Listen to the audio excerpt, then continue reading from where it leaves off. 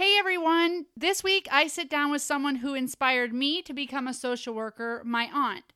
She is a social worker in Vermont. She's been a career social worker. She started out straight out of college as a child protective investigator. Then she became a supervisor and then a manager. So now she works mainly in policy, but she has all the experience of being the social worker on the ground, managing those social workers, and then being in administration and focusing mostly on policy, which is interesting because you would think this is the place where we get stuff done, right? When a really bad situation happens or when workers are not being cared for in the way that they should, that she's the one that makes the policy and helps enforce it and make sure that it's even something that they can implement. So she kind of goes through what policy is like in the Department of Children and Families, and she actually gives us a pretty bright perspective on this because I thought it was going to be bureaucracy and not being able to make the change that she wants to make. But actually,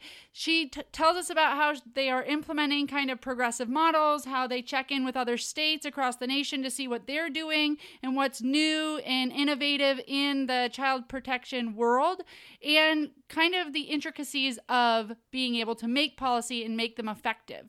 I had a bunch of questions for her. You're going to notice that I keep starting to end the interview and then asking her another question. So that happens like 3 or 4 times because I was just so interested in how it all works.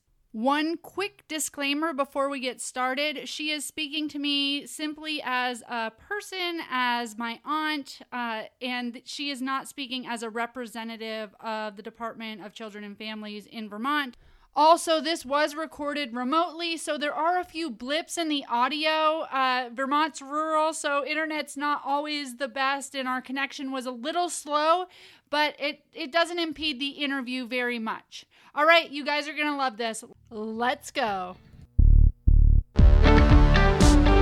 Hi, I'm Rebecca Britt, and this is the Stable Moments Podcast, the show where we discuss all things related to the foster care system and early childhood trauma, from foster parents, trauma experts, former foster kids, and beyond.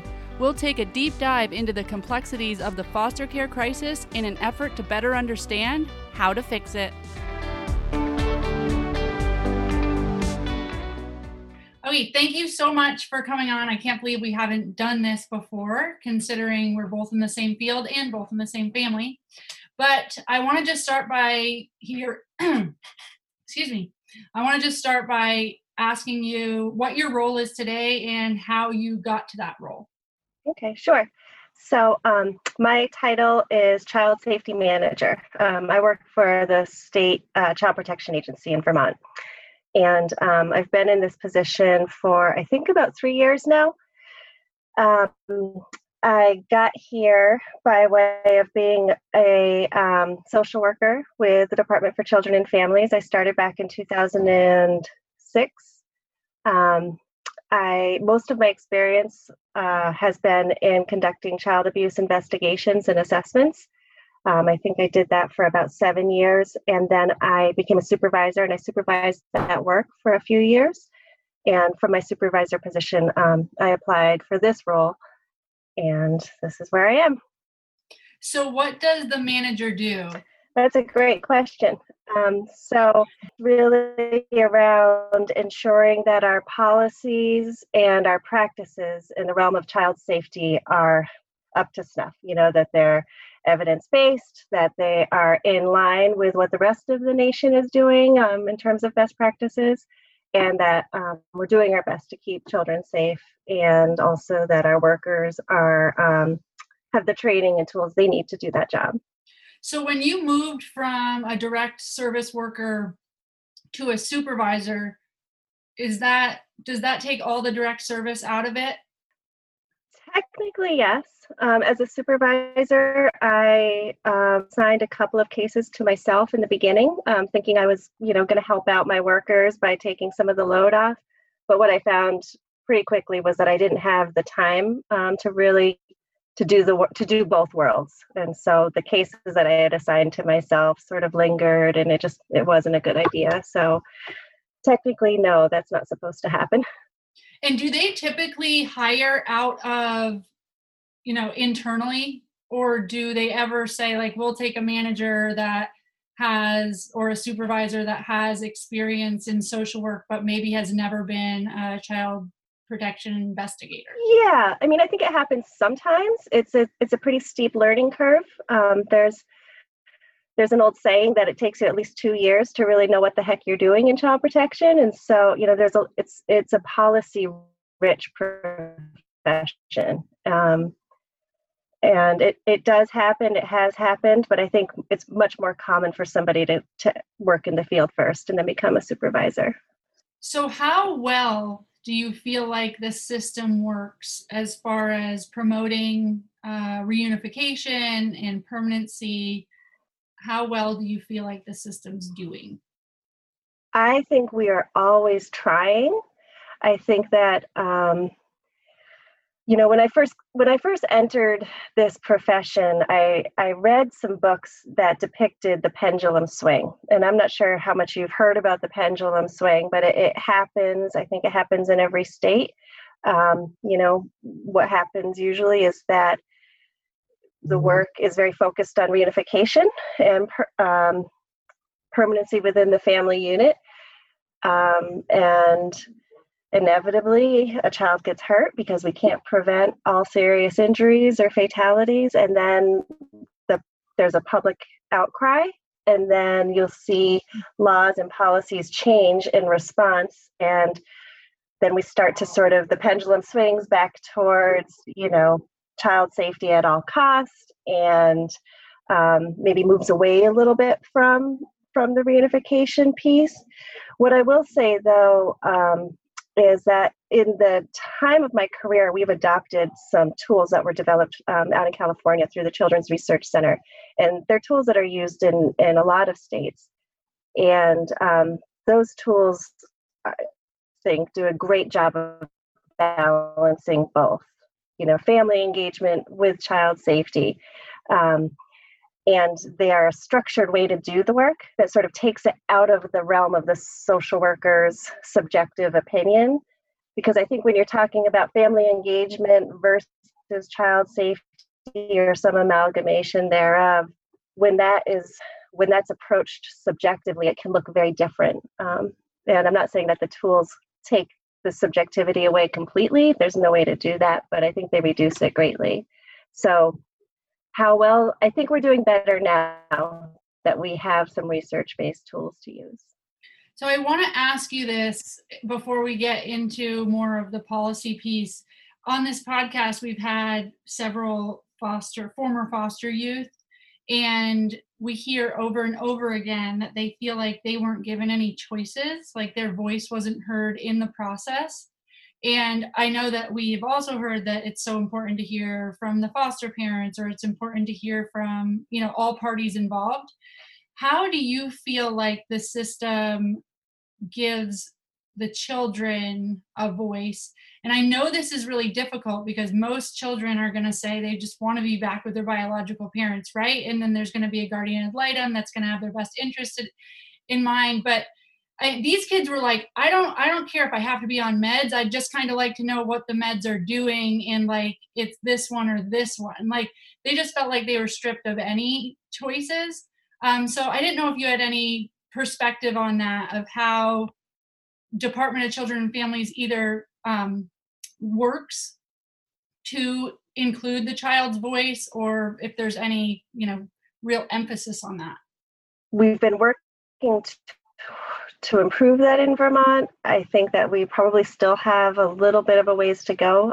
In the last handful of years, I don't remember exactly when, but we instituted a normalcy policy that is really focused on trying to normalize the youth in state care as much as possible. So in terms of wanting to go on ATV rides with their friends over the weekend, or wanting to get a body piercing, or getting their driver's license, and whether or not they're allowed to take the car, like all of those things, just really working hard to ensure that the fact that they're in state care doesn't impact those decisions that are made about their lives.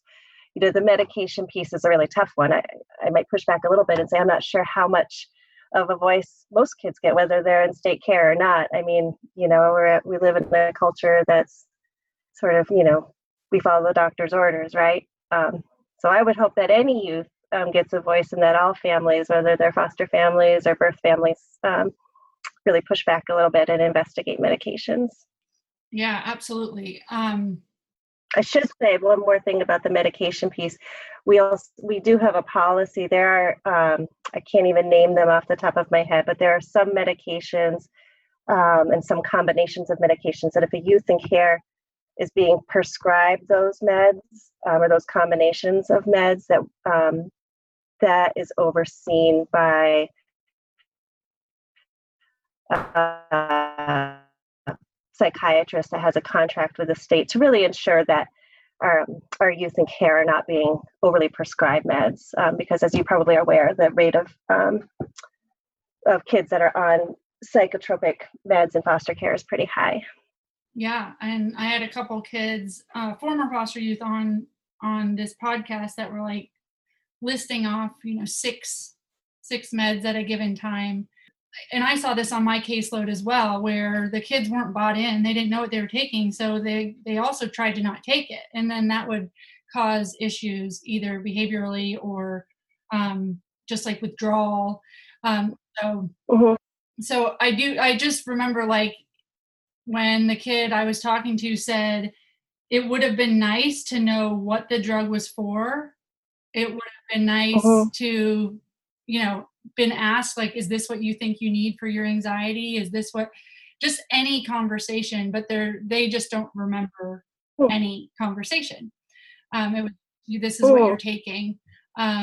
So I was thinking like, it seemed attainable to have a conversation with a kid. It seemed attainable to, give them voice in some of these areas where even if the choices aren't great or very different, right, there's some choice. Right. That was not my experience as a social worker in the field. When I had kids who were prescribed psychotropic meds, they always had med checks face to face with the prescribing physician, and as their social worker, I would sit in on those and listen. And I remember a lot of conversations between the doc and the kiddo around their experience. So, we're very fortunate in Vermont. We live in a very small state, so in comparison, I think the work may be a little bit more manageable here than in other places.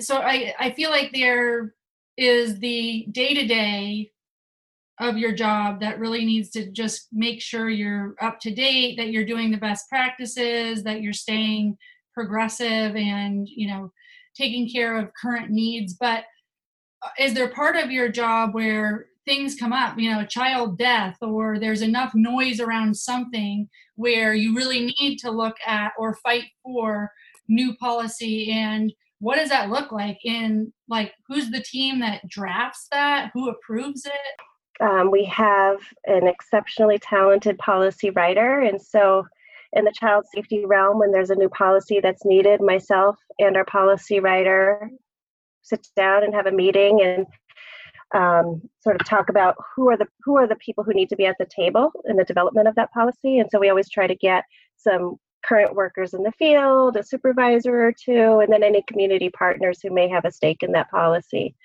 And then there's a whole long process of writing it, developing it, bringing it to the field to get feedback, and then incorporating the feedback, and then eventually bringing it to management team. And so management team are the folks who have the final say. So how does thoughts around implementation, because I feel like all the time things sound like a good idea, and then workers are like, cool, like all this means to me is it's going to be impossible to do my job because there's one more thing. So does logistics and implementation go into just the building when you're building the policy, what's manageable? Yes, we definitely try to, because I come from the field, I spent a lot of years in the field, I'm very acutely aware of how it's one more thing that we're adding to the plate. And so what we really try to strive for is ensuring that the policy is actually going to make the work easier. We really we try to embrace a safety culture lens in Vermont. And so what that means is that we don't develop policy just for the sake of creating policy. It's not like a CYA business, where you just create more and more rules to, protect the division from liability. It's really about ensuring that no one individual worker is out there making high consequence, high risk decisions on their own in the field.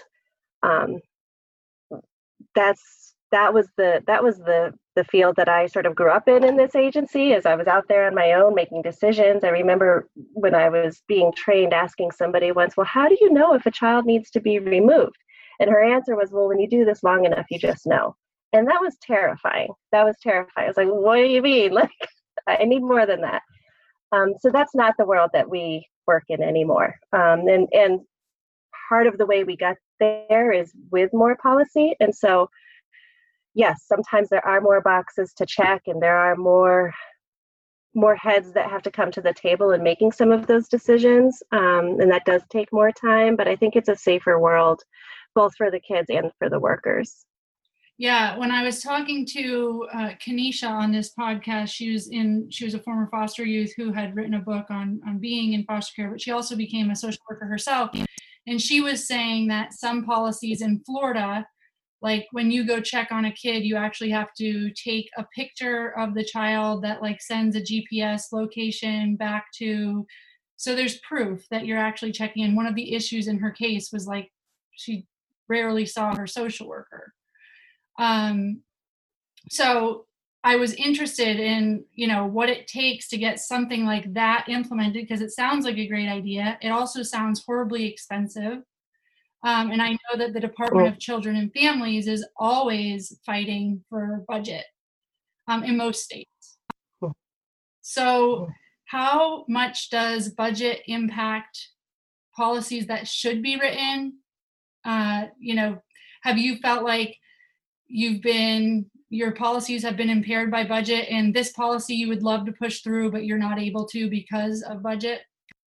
Not so much the policy side, but absolutely the technical side, and just the workload side. I mean, I think we could do a lot of really great things with smaller caseloads. I think every child protection worker in the country would say that. Maybe I'm naive with rose-colored glasses, but I don't see budget impairing policy as much as I see it impairing workload, constrictions, and the technical aspect. Like, I think every worker in the field should have a tablet, but they already have a laptop and a cell phone. And currently, we can't afford tablets also, although I think it would make things a lot easier for everybody.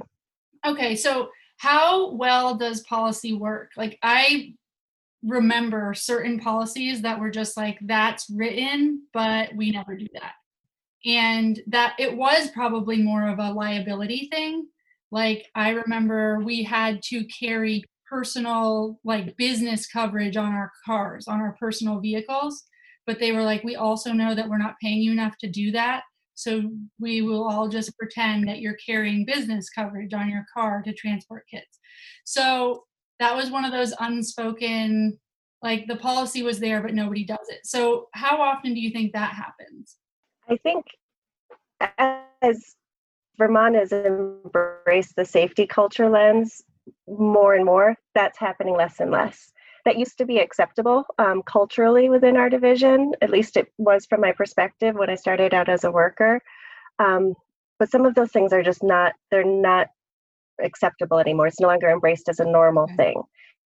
So it's sort of spotlighted as a problem. So for example, when I first started, the idea of getting all of your cases closed within 60 days, all of the child abuse investigations or assessments, by policy and statute, we were supposed to get them closed by 60 days, but that never happened, in large part due to workload issues.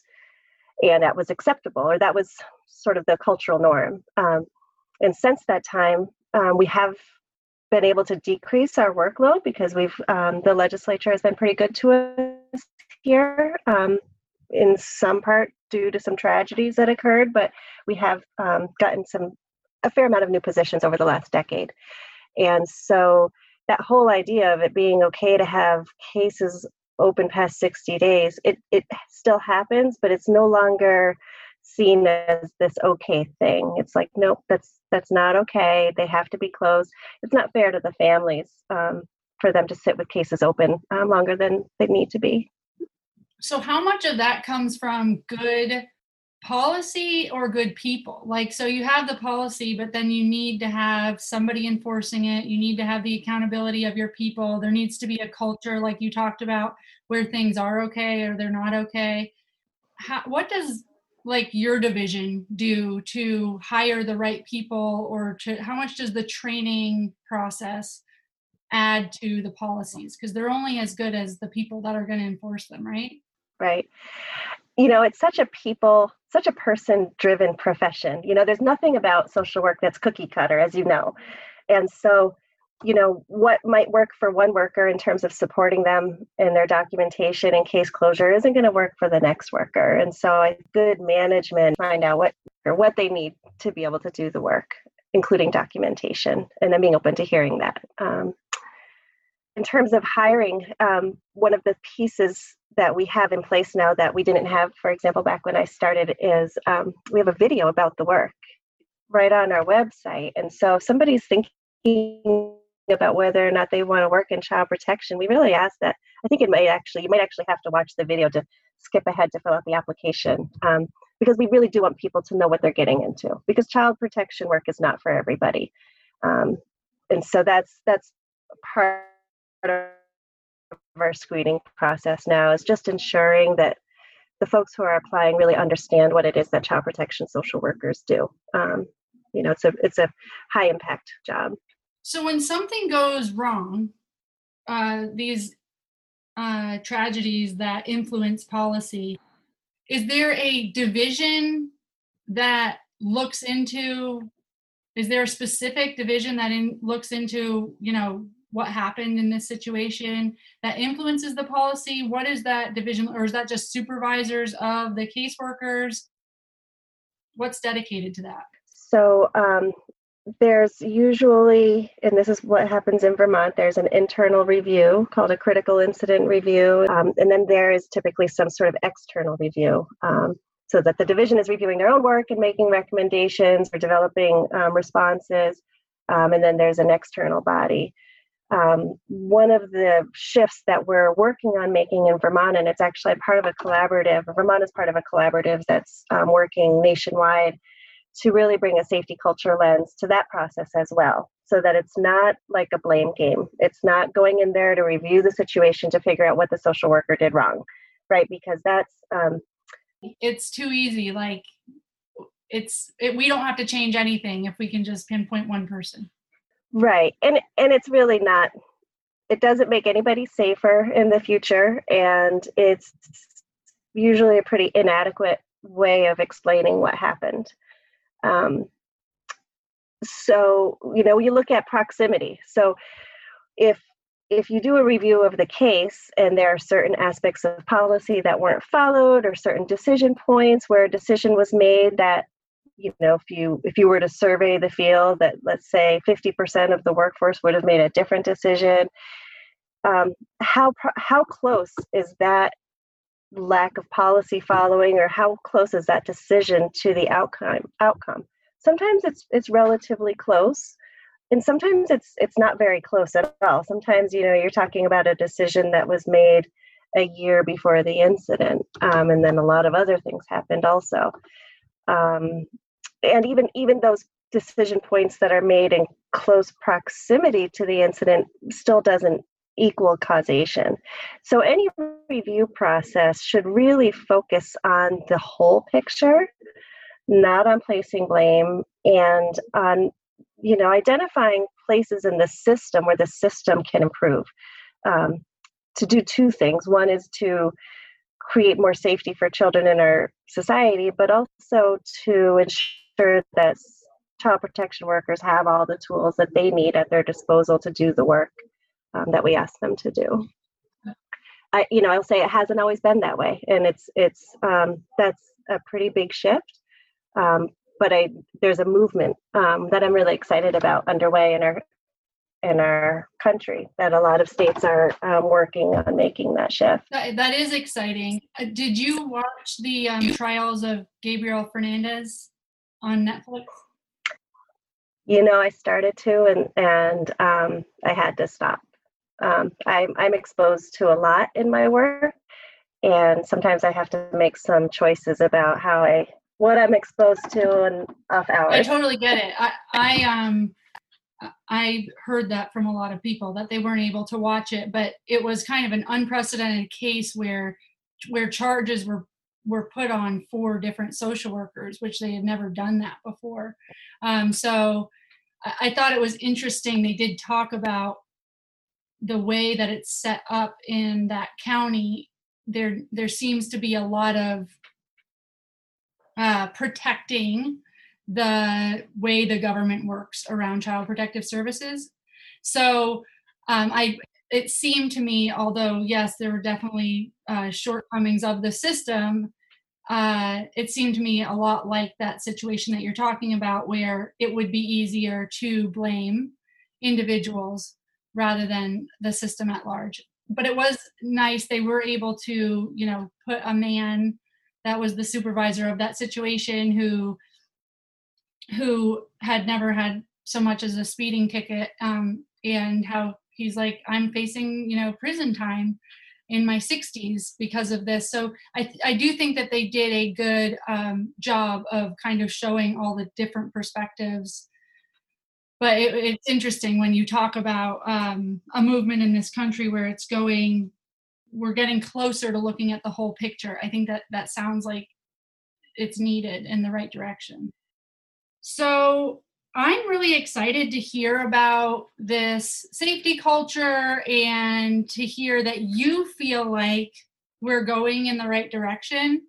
I ask everybody that comes on the podcast this, but we do have a foster care crisis. I know that it's heavily influenced by the opioid crisis, and the numbers of children in foster care do seem to just keep rising. So what do you think? What's the answer? How do we end the foster care crisis? I think there are a couple of answers. The first thing I would love to see is media join the team. Because the way media responds to a fatality or a tragedy, in terms of like the witch hunt of which DCF official's head is going to roll, right? And it's like all across the headlines, and I've seen it happen here in Vermont, and it's heartbreaking, really, because the social workers doing this work don't enter into this profession for the money or the glory or anything like that. They enter this profession because it's their passion, and they really just want to help. And when a tragedy strikes, I mean, the consequences ripple throughout. We don't need media to sensationalize it. It's already felt pretty deeply. And I think that the way that media portrays child protection in the news when there's a tragedy creates some fear-based decision-making on the part of social workers, and this is all theory, this is just my personal suspicion or hunch. I don't have any facts to base it on, but I do worry about it, that the more liability driven we are, the more we may seek removal, when if we were more comfortable sitting with risk, then we could spend more time with family engagement. And then, of course, the other piece we need to be able to do that is of course, lower caseloads. Social workers need, not only the skills and the training, but they need the time. Family engagement is not something that happens in 1 hour-long home visit. Family engagement is something that takes a lot of time and a lot of effort, because, let's face it, families don't trust us. They're scared to death when we knock on their door, and rightfully so. I totally get it. The government knocking on your door saying, hey, I'm going to judge your parenting for a little while. Can I come in? Mm-hmm. So lower caseload, and we need the media as our partners in keeping children in the community safe. and sensationalized headlines don't do that. So is there room with current caseloads, is there room for caseworkers to take on more risk if they feel like, you know what, I'm going to leave this kid with their parents, but I'd like to check in more often? Mm-hmm. And does that just come from a social worker choosing to do that? They certainly don't have to do that.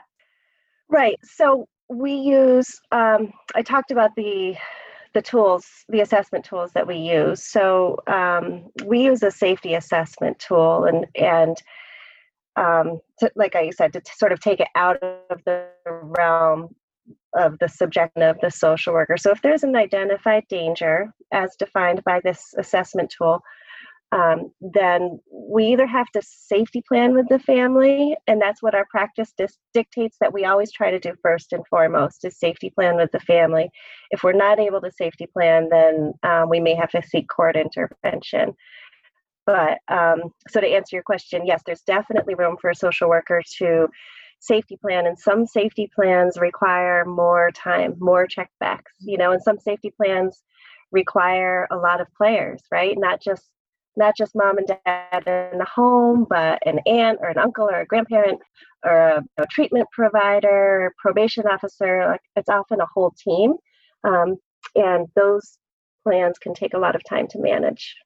Does the time that those take to manage it's just not worth the time, or we can't get the right players at the table, and so we, would rather err on the side of caution and not do all the safety planning because we just don't have the resources for it? I would like to think no. I would like to believe that if there's a way to keep a child with their parents, that's what workers will do. I mean, I talk about the time it takes to safety plan, but going to court and going down that track takes a lot more time. Sure.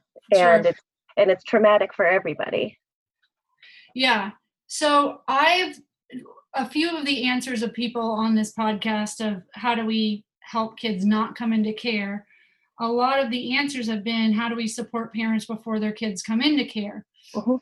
So do these safety plans, I'm sure that they entail, drug counseling or whatever. If there's an obvious, mental health, economic burden, do the safety plans all address those issues?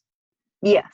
Yeah. Okay. I mean, so there's services that get put into place, and then there are concrete actions that people in the child's life can take to ensure the child is safe. And so we try really hard to not conflate the two, because a parent getting into substance abuse treatment doesn't equal safety for the child. But what does equal safety for the child perhaps is that mom's best friend who lives one block over, agrees to come by the house every night at 9 because that's mom's weakest time, or something like that. Like those.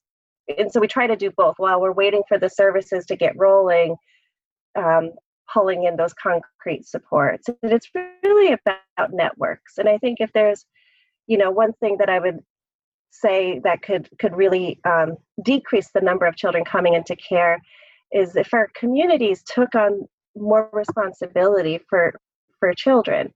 So family members, extended family members, teachers, service providers, probation officers, it's that idea that the government's going to take care of it that's problematic. And so the more we can move away from that and see the government social worker as somebody who's just there to pull people together, but it's actually the family's network who are going to do the hard work of ensuring the child is safe, which means, stopping by the house, because I'm guessing most families would prefer that their friends and families are stopping by rather than the government social worker. Sure.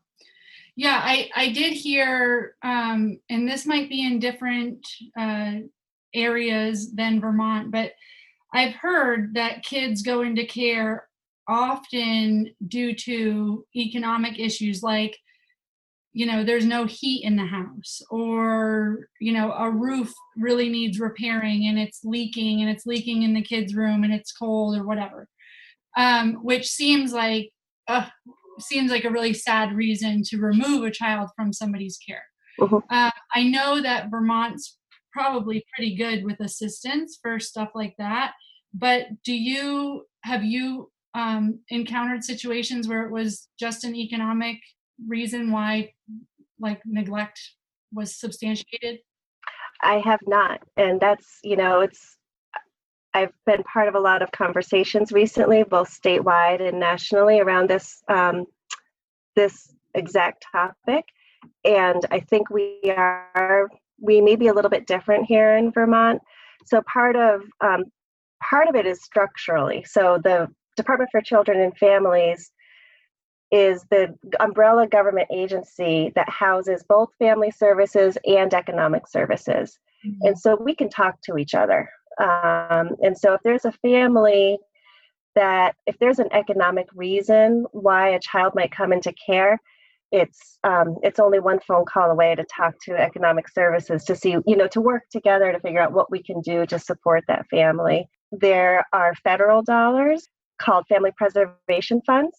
And in Vermont, those dollars are spent on the local level. And so each district has discretion over how to use those dollars. And in every district, there's a pot that's sort of kept aside for those one-time expenditures. If a family's evicted on a Friday afternoon in the wintertime, we need to get them into a hotel for the weekend until we can start working with economic services to get them into subsidized housing or something like that. And, again, I may have some rose-colored glasses on, but I can say emphatically in my career, I've never taken kids into custody solely for economic reasons.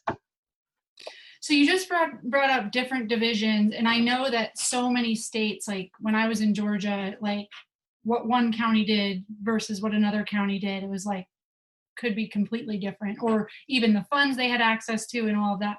So when you are working with policy, is it statewide? Is it understood that it's statewide policy? Do different divisions have different policy? No, so our policies are statewide. Okay. Well, that helps, especially since, many children end up in a different county, or at least I know in Georgia, you might have a kid that their home of origin was in one county and their foster home's 2 counties away, and how they dealt with things differently.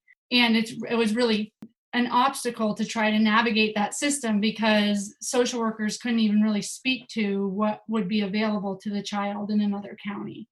Oh. So I like the statewide. I like the statewide plan, although I know Vermont would be one that's statewide. They're very small. Right. Well, this has been really helpful for me because I don't know that I've ever understood what triggers policy within the Department of Children and Families and how it is implemented. And it sounds like you guys really do a great job at getting a team together, understanding if it will work, and making sure that you put the child's safety first and not liability, which is interesting because I could see how liability would be the knee-jerk reaction for policy in a lot of these cases. Well, we always have to be very mindful that that we don't ride that pendulum swing too much. Absolutely. Do you think that there are any families that after the fact felt like the system was helpful and came in and held their family in the gap and helped them get resources, and now they are reunified and don't feel like it was a horrible experience? Mm-hmm. Yeah, actually. We all have these moments along our careers that sort of keep us in the profession, right? So I had a mom approach me once who I had removed her kids after attempting to work with her over a series of months. And she was struggling with addiction really badly. And I saw her, maybe 3 years, 4 years later on the street at a parade. And she approached me, and she had some pretty awful things to say when it was all happening. but when she approached me on the street those years later, she asked if she could hug me. She apologized for the things that she said and said, frankly, I needed a kick in the ass and you gave it to me. And having my kids removed was the worst thing that could ever happen to me. And it was the best thing that ever happened because it made me get sober. So it's those moments that I guess keep us coming back and working. Absolutely. And like, you want to think of the system as this, that not this thing that removes kids and is seen as bad, but really is there to support families and care and wrap around and find those networks that they may not have and give them the resources so that they can get better and break the cycle. So I love hearing that story. Thanks. Okay, well, this has been awesome. I think that our listeners will really like understanding kind of the policy side of things, because there's a lot of inner workings. And I think that if they've had run-ins at all, it's been with direct care service workers and not with people behind the scenes. And I think it's also nice to know for states that might be less progressive that there are more progressive states that actually are talking on the national level to other states. So, because I didn't realize that either, that states were kind of, hey, what are you doing? What's working for you? What's your system? What's the ones, is there one state that you're like, oh, they set the model? No, I don't think I could say, because I don't think I know any state's overall system well enough. I see little pieces here and there that are intriguing, but I wouldn't want to guess about the whole system. And do you feel like if you see the little pieces and you're like, wow, this is a really cool program they've launched over here, we should try that. Do you feel like there's a good amount of space for innovation?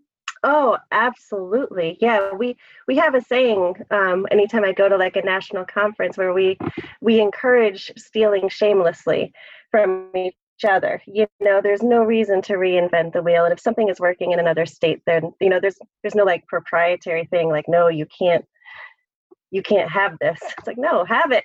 It's working. Well, and within your, like with your supervisors, do you feel like they're very receptive to those new ideas? Well, I think you talked about implementation earlier on. I think implementation in any like fast-paced profession where the workload is huge, implementation can be a little tough, strictly because people just don't have the time to learn, to necessarily sit down and learn a new thing. And so it's about a process of like finding out who your early adapters are, right? Who are the people who are, you know, going to be excited to learn about it and then champion it and then tell their peers about it. And that's how implementation can be done successfully. It's not about trying to get, you know, blanket acceptance right from the gate, you know. Sure. Well, that's exciting. I know Vermont is a unique state, and I don't know, this was just like a really nice, positive interview where I just feel like even my opinion or thoughts of people working within it felt like it was like, you know, pushing this huge boulder up a hill. Like that it was like, oh, there's so much red tape and it's just this big convoluted system. But that's not really what we learned from you, you know, that you feel inspired, you feel like you can do your job. Yeah, sure, it's tough work and you have to deal with all the interpersonal dynamics of not only clients but workers, and it's a people-centered field. But I don't know, I feel like there's hope in this interview. I think I just got chills. That's nice. I'm glad. Well, I hope other people do too. Yeah, I really think that I never wanted people to feel blaming of social workers, but then I always thought that came from this position of like, they're in such a hard position, they're backed up against a wall. And now I'm feeling like it's not that at all. Like everybody's trying to help and this whole thing's a little murky and we're all trying to navigate it the best way we can. Right. Yeah, and I don't want to leave the interview giving the impression that there aren't social workers who feel that they're backed up against the wall, because I'm sure there are. but I think, maybe it's my approach to management. Not that, my approach to my role, I should say, is to find out what's causing that and then address it, because, we need people to feel like they have what they need to do the job. Absolutely. In Vermont, is turnover a big issue?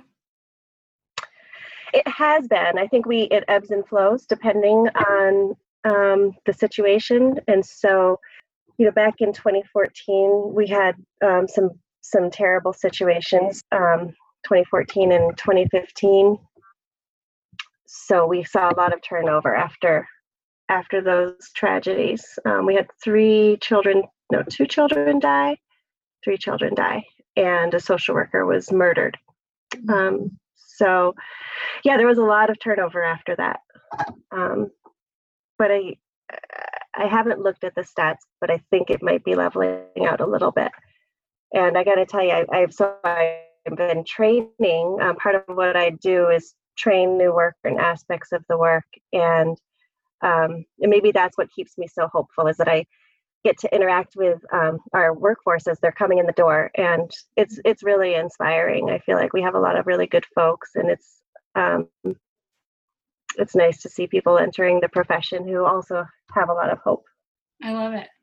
Well, thank you so much for taking the time and doing this interview today. I think the listeners will love it. And thank you for all the work that you do in making the policies and sticking in the field for as long as you have. And I know that just having all that experience brings incredible value to the field. So thank you. Thank you. All right. Well, you have a good rest of your week. And I'll talk to you soon. Okay. Bye. Bye.